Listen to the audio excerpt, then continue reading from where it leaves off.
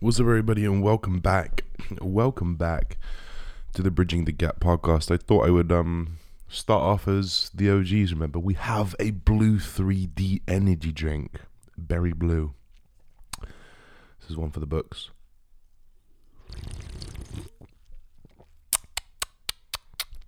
Lovely.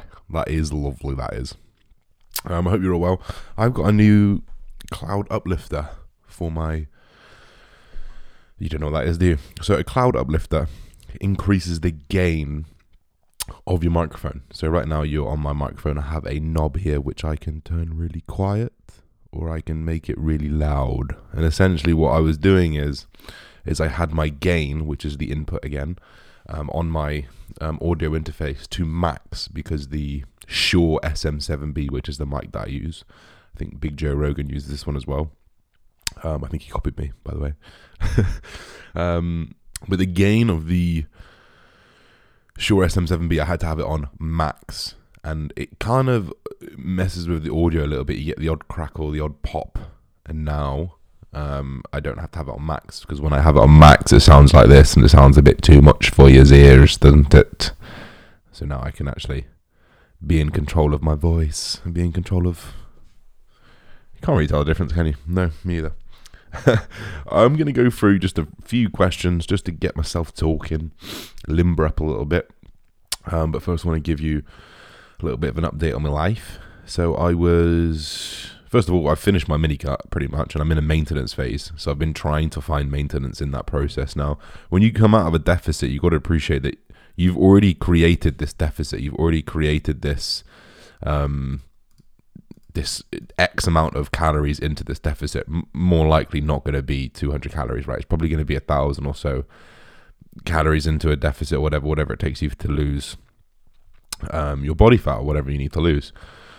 And then I went to a maintenance phase, and in doing that, you've got to just bring your calories up slowly. There's no point me firing loads of food in to try and find maintenance, because what if you misshoot it? I'd much rather be meticulous with it, especially considering we've got time on our side, and really I'm just trying to focus on getting super, super healthy at the moment. So I made an initial bump up in food to 425 carb. In fact, I do calories. I did an initial bump up from 27 calories to 29 calories. I then went to 3.2, and now I average about 3.4, and my body weight is still stable. That's because I've gradually brought myself out of the deficit, and because I'm in that super sensitive state. It's essentially a reverse diet, because I'm in that super sensitive state of I've been in a hypocaloric, where I've increased my demand for food because I've decreased the input of food. I now have a bigger ability to partition that food. I have a bigger ability to partition the carbohydrates, the proteins, the fats, macronutrient partitioning. And I really feel it in my bones, in my energy, in my day-to-day, my step, my hop in my step. I can feel that energy much more as I come up. So therefore, where I've put my calories up 25, 50 carb, my output's gone up, and I'm training way harder, and I'm feeling way better because of it. So in doing that, I've put my input up, but also my output has risen. Therefore, that calorie equation hasn't changed crazy amounts. Therefore, I've kind of continued to lose weight. Really, I was 104.4 this morning, and I had a 103.9 2 days ago. Bearing in mind that I called it quits at 105, and I've only put my food up since 105, but my weight has continued to drop. So that's pretty good news to me. It tells me my metabolism is roaring. It tells me I'm ready to grow. We're kind of just holding off the trigger now, ready for that blast inbound and kind of push into a super physiological range again. I'm spending the next 4 to 6 weeks at TRT. I remember, if you guys remember, I did say that I was running 150 milligrams of testosterone, which put me about 38, 39 nanomoles per liter, which is about 15 points on a nanomole scale above where I was naturally. I sat about 24, 25 naturally, so I'm about 10 points up, really, which is pretty cool, pretty good, pretty fine. I didn't have crazy results from my blood test that I got done. Sorry, I was also running 300 milligrams of Primo, so a total dose of 450 milligrams for the last 14 weeks after my blast. I ran blood work. It all came back pretty decent considering I've not been physiological. which I'm really, really happy about. The only thing I wanted to address was my EGFR. Those of you guys who watched the video, the blood work video, which is up on YouTube, my EGFR was like 55, which actually on the scale of EGFR is like stage 3 kidney disease. But we know that the calculation that they use during EGFR takes creatinine into the consideration, and it uses a few different numbers to work out. But immediately, as soon as you bring creatinine into an equation for a bodybuilder, the EGFR is skewed because the creatinine is skewed. You take creatine, you eat more protein, you have more muscle protein breakdown, you're going to have higher levels of creatinine, and your kidney markers are going to be skewed in general because you're constantly training. So that marker is a little dodge. And I know the YouTube doctors say, no, it's not. No, it's not. Well, yes, it fucking is, all right? I know it is. I fucking did the math, mate. I've done the math. I know. Please, give me a break, mate.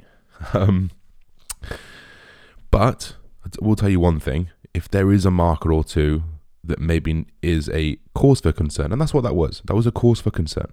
So I was concerned. Okay, so what does that mean? Okay, EGFR skewed. Well, that makes sense because my creatinine is skewed, but still that number is low. So let's actually just do some more in-depth analysis here. Okay, so what can I take? What can I do that will mark my kidney stress even more? I can do a urinary albumin test. So I can piss in a bowl, send it off, and they'll tell me the stress that my kidneys are under on a day-to-day basis, which is a much more accurate, because they can measure the levels of creatinine in your wee, they can measure amounts of albumin in your wee, they can make a ratio, and they can give you a very accurate representation of what your kidneys are excreting. A little bit more than the EGFR that is skewed by X, Y, and Z.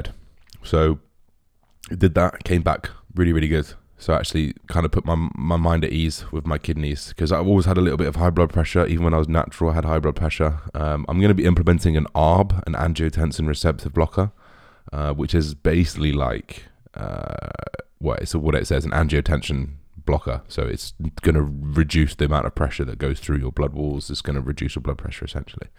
I'm going to be using telmisartan at... I've lost how many milligrams a day? I don't know. I probably shouldn't say doses anyway, because you've got to do your own research about these things. But I'm going to start implementing that soon, so I'm hoping we're going to see some good markers in terms of my blood pressure. We know that from the cause for concern, the EGFR, we did a urinary albumin test, and that one checked out, which is a little bit more accurate than the EGFR for my kidney markers, so I'm happy with that. They weren't like amazingly good. They weren't like off the charts good. They were all right. They were good. They were just, yeah, fine. Most people will be around the same, so I'm not too bad about that. Everything else was in place. Hormones, my HDL cholesterol was a little low, but notoriously, like, it was 0.83 nanomoles, which means when I was natural, I was 0.98, so I'm 0.15 off that, considering I've been super physiological, considering I'm not used things like niacin. You can use a niacin flush in the morning, which reminds me, I will pop my niacin right now. So you can have a niacin flush, which can actually massively work on that HDL pathway. I'd recommend going to check out. Sorry, I probably shouldn't do this in the middle of the podcast, but I know I need to do it in the morning. You should go check out Dr. Dean's story on niacin. I'm going to drink this. 500 milligrams of niacin. So niacin can work quite well with bringing up HDL acutely. This is a dodgy podcast, isn't it? I'm riffing up things in here. So I started at like 500 milligrams, and I'll work up to a gram. And you do get like a niacin flush. You do get hot flushes, which is not the nicest thing in the world. I am just about to go see my accountant as well. I'm gonna have a bright red face, which is gonna be cool. He's gonna be like, "You alright?" I'll be like, "Yeah, I'm fine. Niacin flush, mate. Trying to get me HDL up." So my HDL was a little bit low, 0.83. Again, I'm not too worried about 0.8 because I kind of fall there naturally. Well, 0.9 naturally, but I'm going to try bring that up in. And how do you fix markers that are out? You just go back to a physiological range. So that's why I went to a physiological range. I'm down to 125 meg. In fact, I'm doing 120 meg of testosterone anthate per week. So that would leave me 24, 25 nanomoles per litre probably. So right where I fall naturally, which hopefully will treat me well and put me in the position where I need to be able to push up again, and then I will go ahead and push up into a super physiological range. We're probably going to look at using testosterone, primobolan, and tren. You think I'm joking, but I'm not. I mean, the way that I'm deciding on what substances I'm using is really just what has long-term efficacy over long-term studies and in terms of therapeutic doses. So we know that things like primobolan, they've got long-term human use. They've been approved for human use. They've been approved for women's use as well, which is another good one, because we know that women are going to have higher androgenic side effects. So we're going to have less androgenic side effects from something that they used up to 1.3 grams in women. So 1,300 milligrams, they use the primobolan. So we know that long-term dose at 1,300 milligrams, you're probably going to be fine. I'm not using 1.3 grams of primobolan per week, no way. But that's what they were doing in the studies at therapeutic doses, and they noted that there was really, really little side effects from using up to that much. So this is part of this new model that I've been developing. I've been having some podcasts recently with I've been having some consultations recently with Joe Jeffrey. We've done 4 or 5 up to this point, where I've just been going over my anabolic knowledge and trying to really just fucking know this shit and not put out shit information anymore. We have that ability to see the long-term efficacy of certain drugs, and we can see the therapeutic doses used, and we can see the long-term, like testosterone has 100 years of data. You know, tren has like 50 years of data. SARMs, they don't have as much years of data and long-term use, so you'd kind of stay away from those. But the reason why I said tren there is because we know it's very tissue selective. We know that it's very tissue selective in the way that it can solely grow muscle tissue. And as soon as you exceed therapeutic doses, which of course as bodybuilders we do, for example, a therapeutic dose of testosterone is 125 mg per week. How many bodybuilders do you know that do fucking grams? Do you know what I mean? It's ridiculous. So the further away you get from that therapeutic dose, the worse the side effects start to be. So my goal is to pick 3 or 4 different substances and use them within therapeutic doses so that we know the long-term effects of them, and I've got a better chance of staying healthy. So I'm kind of excited taking that model, to be fair, rather than just like the standard, okay, you're blasting now, let's do 500 megs a test, let's bring in some DECA and use a lot of water-based. I say water-based. Oh my, I've just burped on my podcast. I'm sorry. I say water-based. Ones that are hydrophilic. Yes, that's the right word. Well done. The ones that are hydrophilic and they bring water into the cell out. For example, DECA. For example, Dianabol. You know, those typical watery gear. Especially with me, because this is where the individualization process comes in, right? What have I got an issue with? I've got an issue with potentially my kidneys, right? Because my creatinine is often quite high. There are bodybuilders who have lower. That was quite a loud one. Let me just turn my gain down. I hope this gain hasn't been too high this whole time. Actually, when I'm looking at it, it does look a bit high. What have I had an issue with? I've always had an issue with my EGFR, whether or not the creatinine is skewed or not. I've always had an issue with blood pressure. So what is taking something that's going to be hydrophilic, you know, pushing water on my system, pushing more blood pressure, like it's going to raise my blood pressure, it's going to raise my red blood count. I've always had an issue with red blood count as well. My red blood multiplies. I literally have to donate every 3 months when I'm allowed to donate.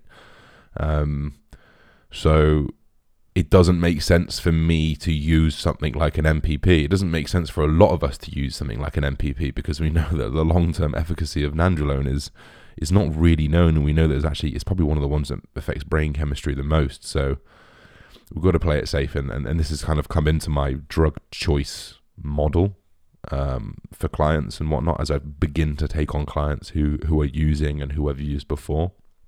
So yeah, like that's a little bit of an insight as to how I would choose something. But ultimately, like, you're going to have to go and do the research. You're going to have to go and look, right? You're going to have to go type in a drug and look at PubMed and look at the last 100 years of data or the 50 years of data and just see what it was used for, see why it was taken off the market, see why it was originally used. And you can make these informed decisions rather than listening to your mate at the gym and says, nah, DECA got to be massive, mate. Yeah, it got to be massive. He's like, yeah, it might have done. But what did it do to your brain? What did it do to your kidneys, your organs, your blood pressure? And it just so happens that those people who got massive off DECA and Dianabol probably didn't check those things, right? So I just like to, I don't know. I've got peace of mind knowing that I'm taking my time and I'm, quote, someone called me out for saying quote unquote. They said Josh quote unquote Bridgman. And because quote unquote I'm doing it properly, right? But that's just a little bit of my thoughts of where I'm going to go in the future. We're probably I'm going away this weekend to Corfu. I'm going to run out the rest of July, get my bloods done the beginning of August, and then we'll see where we're at. We'll see if what I've done has improved or helped me at all. Oh my God, I can feel that niacin already. My face is getting all red. Oh, I should start filming my podcast really, and I could come up to the camera. I think when I go to London, it should be 6 weeks now. So come September, I should be living in London. I'm going to create an office, and I think I'm going to put a few cameras in there. Probably just one camera, because I'm not fucking Joe Rogan. And I'll start filming the podcast, and I'll make a podcast channel, and we'll start uploading there for the people that want the visuals there as well. Let's kind of work into some questions after I sip this 3D. Fuck, this niacin's not making me feel that nice, Fucking hell. Oh, I'm getting itchy. Okay then. Cam Curry. I might have said your name wrong. This is one of my clients, so I probably shouldn't say it. Cameron Carey. Carey? I'm going to say Carey. When working unilaterally, do you rest between sets of left and right? I do. If you're putting everything you can into a single arm movement, odds are it's very taxing. I know that when I do a dumbbell row or even a cable row, a high to low pull, like it is taxing, and it will tax you. So I just like to rest. When I'm training with people, we all just do one arm and then we go back to the other arm. I think it makes the most sense, especially if you're using like your weak arm first. You don't want to tax your left arm. In my opinion, do a set, wait for yourself to get back to a full capacity to exert energy again, and then go again. Ideal ingredients and amounts of pre-workout. So a lot of this is going to depend on who you are, your response, your individualized reaction to certain things. Some people are caffeine sensitive, some people aren't caffeine sensitive, but a general rule of thumb, you want to be looking at clinical doses of beta-alanine, citrulline, caffeine.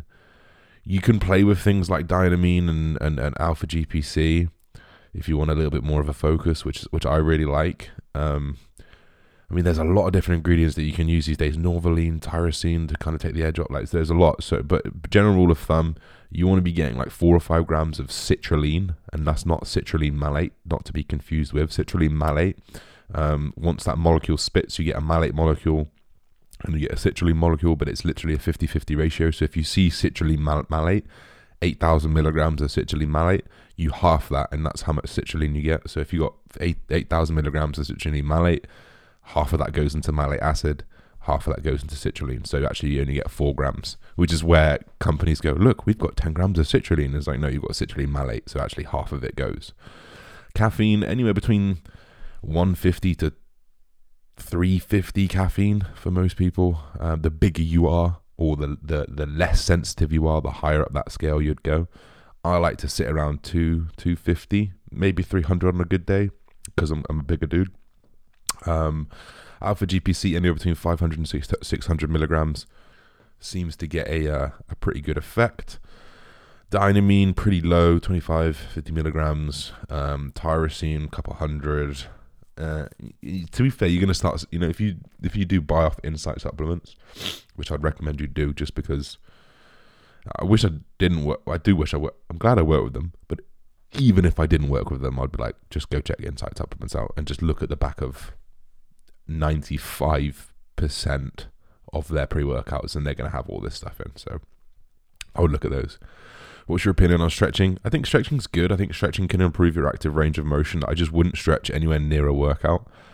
You got to think like with rubber bands, we're trying to explode. We want to be like a rubber band. You want to extend, hold that band tension, and then explode up. That's how a muscle sort of works. Obviously not exactly, but if we stretch that rubber band out and it loses its elasticity within the workout, you can go into extreme ranges you don't want to go into. You can lose that tension a little bit that you might not want to lose. So in my opinion, stretch outside of your workout can be really, really good for parasympathetic nervous system activation. It can potentially increase your active range of motion, which is always a good one. That's my opinion. My thoughts on Vibrams for bodybuilding. So Vibrams are those little toe shoes. those little shoes that your toes go into, and they've got all 5 toes. I used them for a very, very long time. They just stank. They were really, really comfy. They were fine. I think everyone could do with walking barefoot a little bit more for the health of your foot. Vibrams in particular, they just smell. And like, I know you can wear socks and stuff, but it didn't really feel right wearing socks because you kind of want that barefoot vibe. So I stopped wearing them really, and I try and go barefoot as much as I can. Like, lockdown's been a blessing because I've barely worn shoes, and if I've worn shoes, they've been flip flops inside. So it's been decent. 3 pieces of gym equipment other than the barbell weights, what would they be? A Cybex row, a Atlantis pendulum, and a Nautilus plate loaded press. Yeah, that's pretty good. Is there any difference composition wise, high calories and activity versus lower calories plus activity? That doesn't make sense. Sorry, dude. Doesn't make sense. Any plans on moving up to classic physique? I think a lot of this just depends on how big I am and how big I get. I think that I'm not quite sure what my weight limit is. I know they've just put it up recently. I don't know whether I'll be over it, and I wonder if I've just not got the muscle bellies for it, but I've got a feeling that I might be over it. Maybe. I'm not sure. Maybe it's like 95 kilos, so maybe I'll be all right. It kind of just depends how I look when I get leaner. I've only got like 1 smaller push left, so 12 to 16 weeks or so of a big push with drugs and whatnot. So I haven't got loads of tissue left to gain.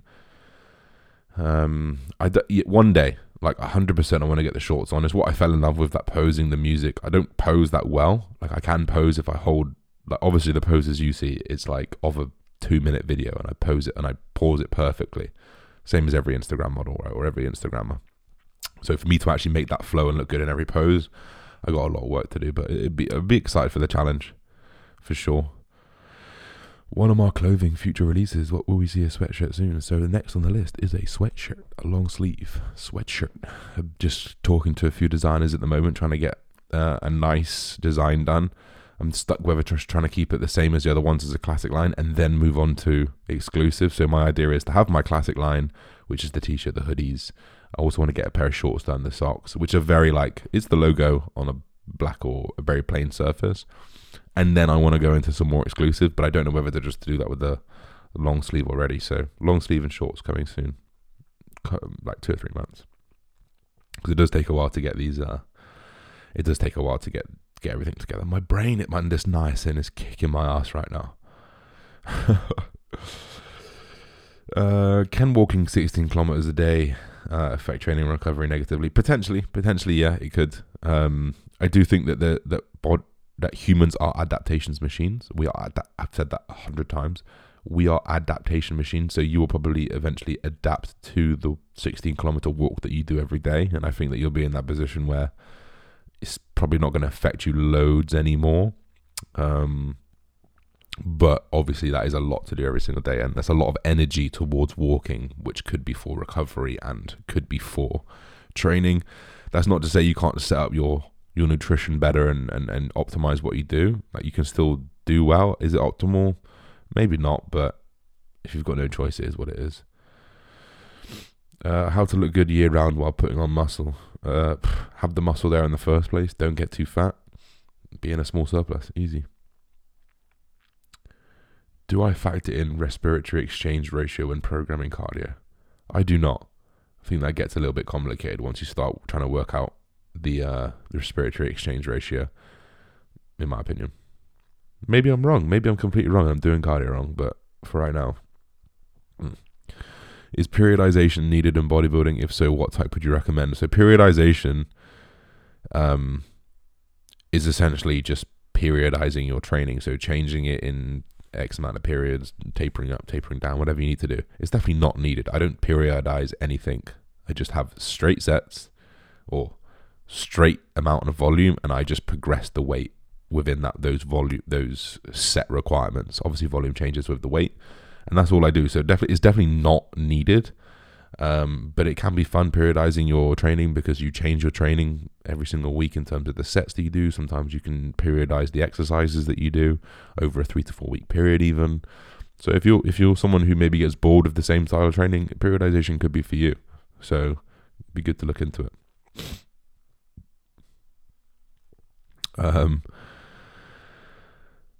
Few more questions. What is your biggest personality flaw? Sheepy boy, you always come out of these questions, don't you? What was your biggest personality flaw, and are you doing anything to improve it? I think my biggest personality flaw, I've kind of talked about this a few times, I think, is that I'm quite conscious of how I am perceived to my peers.